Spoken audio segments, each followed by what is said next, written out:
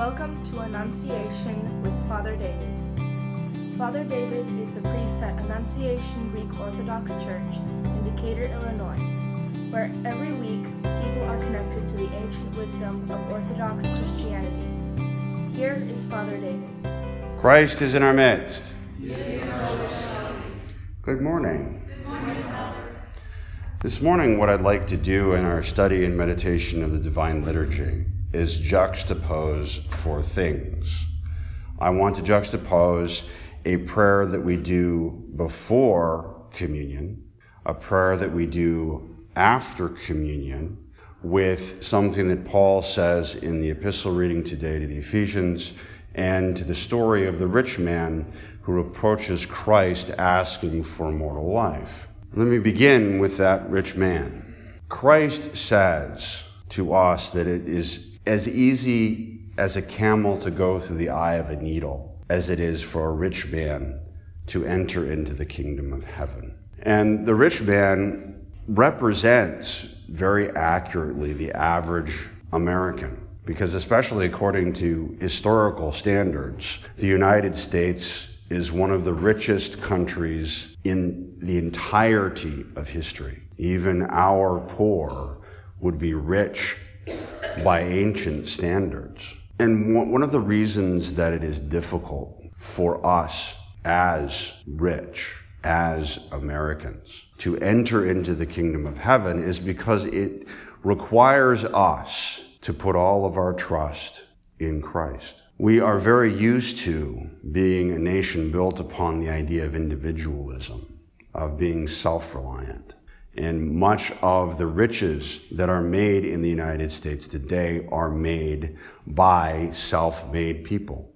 People who start with meager beginnings, work very hard, and end up creating wonderful things that they then sell to the world and make millions of dollars. And what happens in this situation is that we begin to think that we can do this on our own, rather than relying upon God and the gifts that He gives us to do all of this good. Now, I'm going to be a little bit of a literature nerd here. If we think of the average American as Gollum from the Lord of the Rings trilogy, Gollum is one of those people who thinks he can do things on his own. He has this great treasure, he thinks, in the one ring, the ring of power, and he desires it above all else, and he will do anything to get it.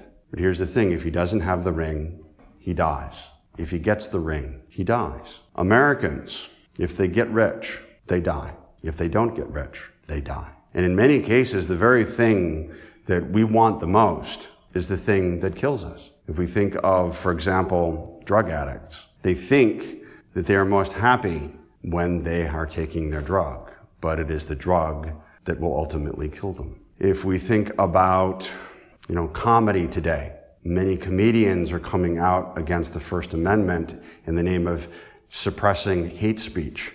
But without the protections of the First Amendment, comedy becomes virtually impossible because they are no longer free to criticize and to make fun of anybody that they want. So it's career suicide if they go after the First Amendment. In fact, Hollywood today, with their years of preaching to us about morality, especially the protection of women's and women's rights, to a bunch of people who are hedonists, is something that is coming back and destroying careers. The very thing they thought they wanted is the very thing that is bringing them down. So in contrast to this reality of these perishable things, wealth, power, riches, comfort, all of these things will eventually crumble and go away. No matter how strongly we build a society, no matter how strong a foundation is in a building or a monument, eventually all of it will be swept away by decay and time. We have this prayer that we do just prior to communion. It says, "The Lamb of God is apportioned and distributed, apportioned but not divided, ever eaten, yet never consumed, but sanctifying those who partake. In contrast with the riches of the world, with the power of the world, we have Christ. He can never be consumed. He never ends. He is eternal. No matter how much we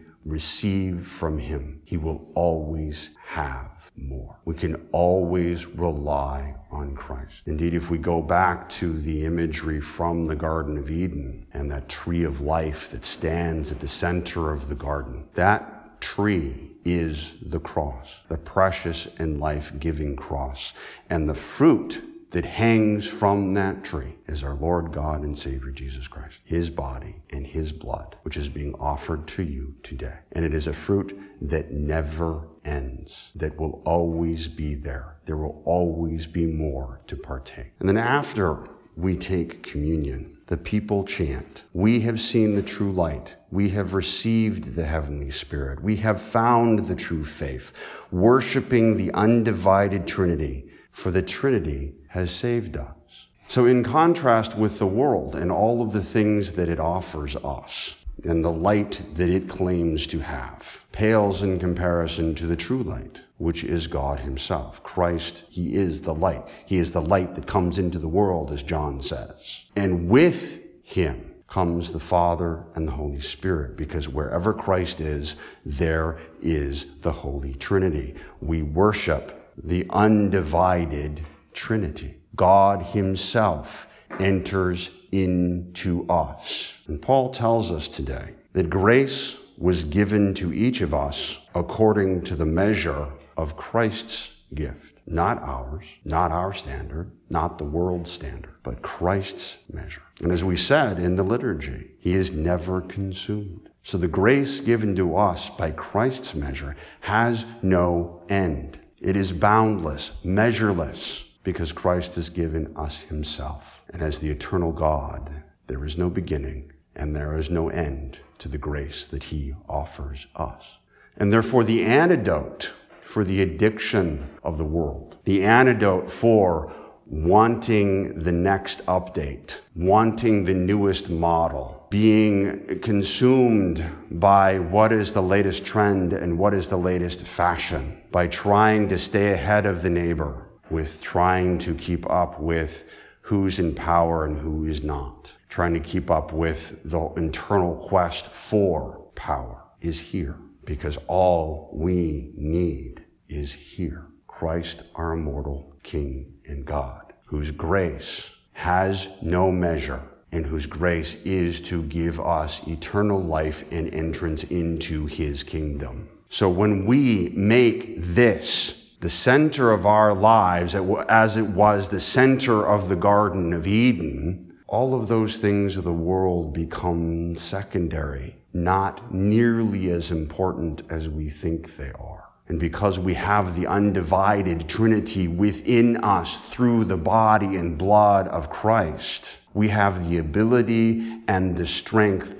to say no, to turn our back upon all of the temptations that the world brings. Imagine for a moment, for those of you who are familiar with the Lord of the Rings, how powerful it would have been if Gollum had been able to say no to the Ring of Power. How powerful and marvelous it is for the drug addict to be presented with the object of their addiction and to say no. This is the power that has been given to us, because what we partake of here has no end and has been given to each of us according to the measure of Christ's gift. He who is eternal, without beginning, without end, and all-powerful. In the name of the Father, and the Son, and the Holy Spirit, now and ever, to the ages of ages.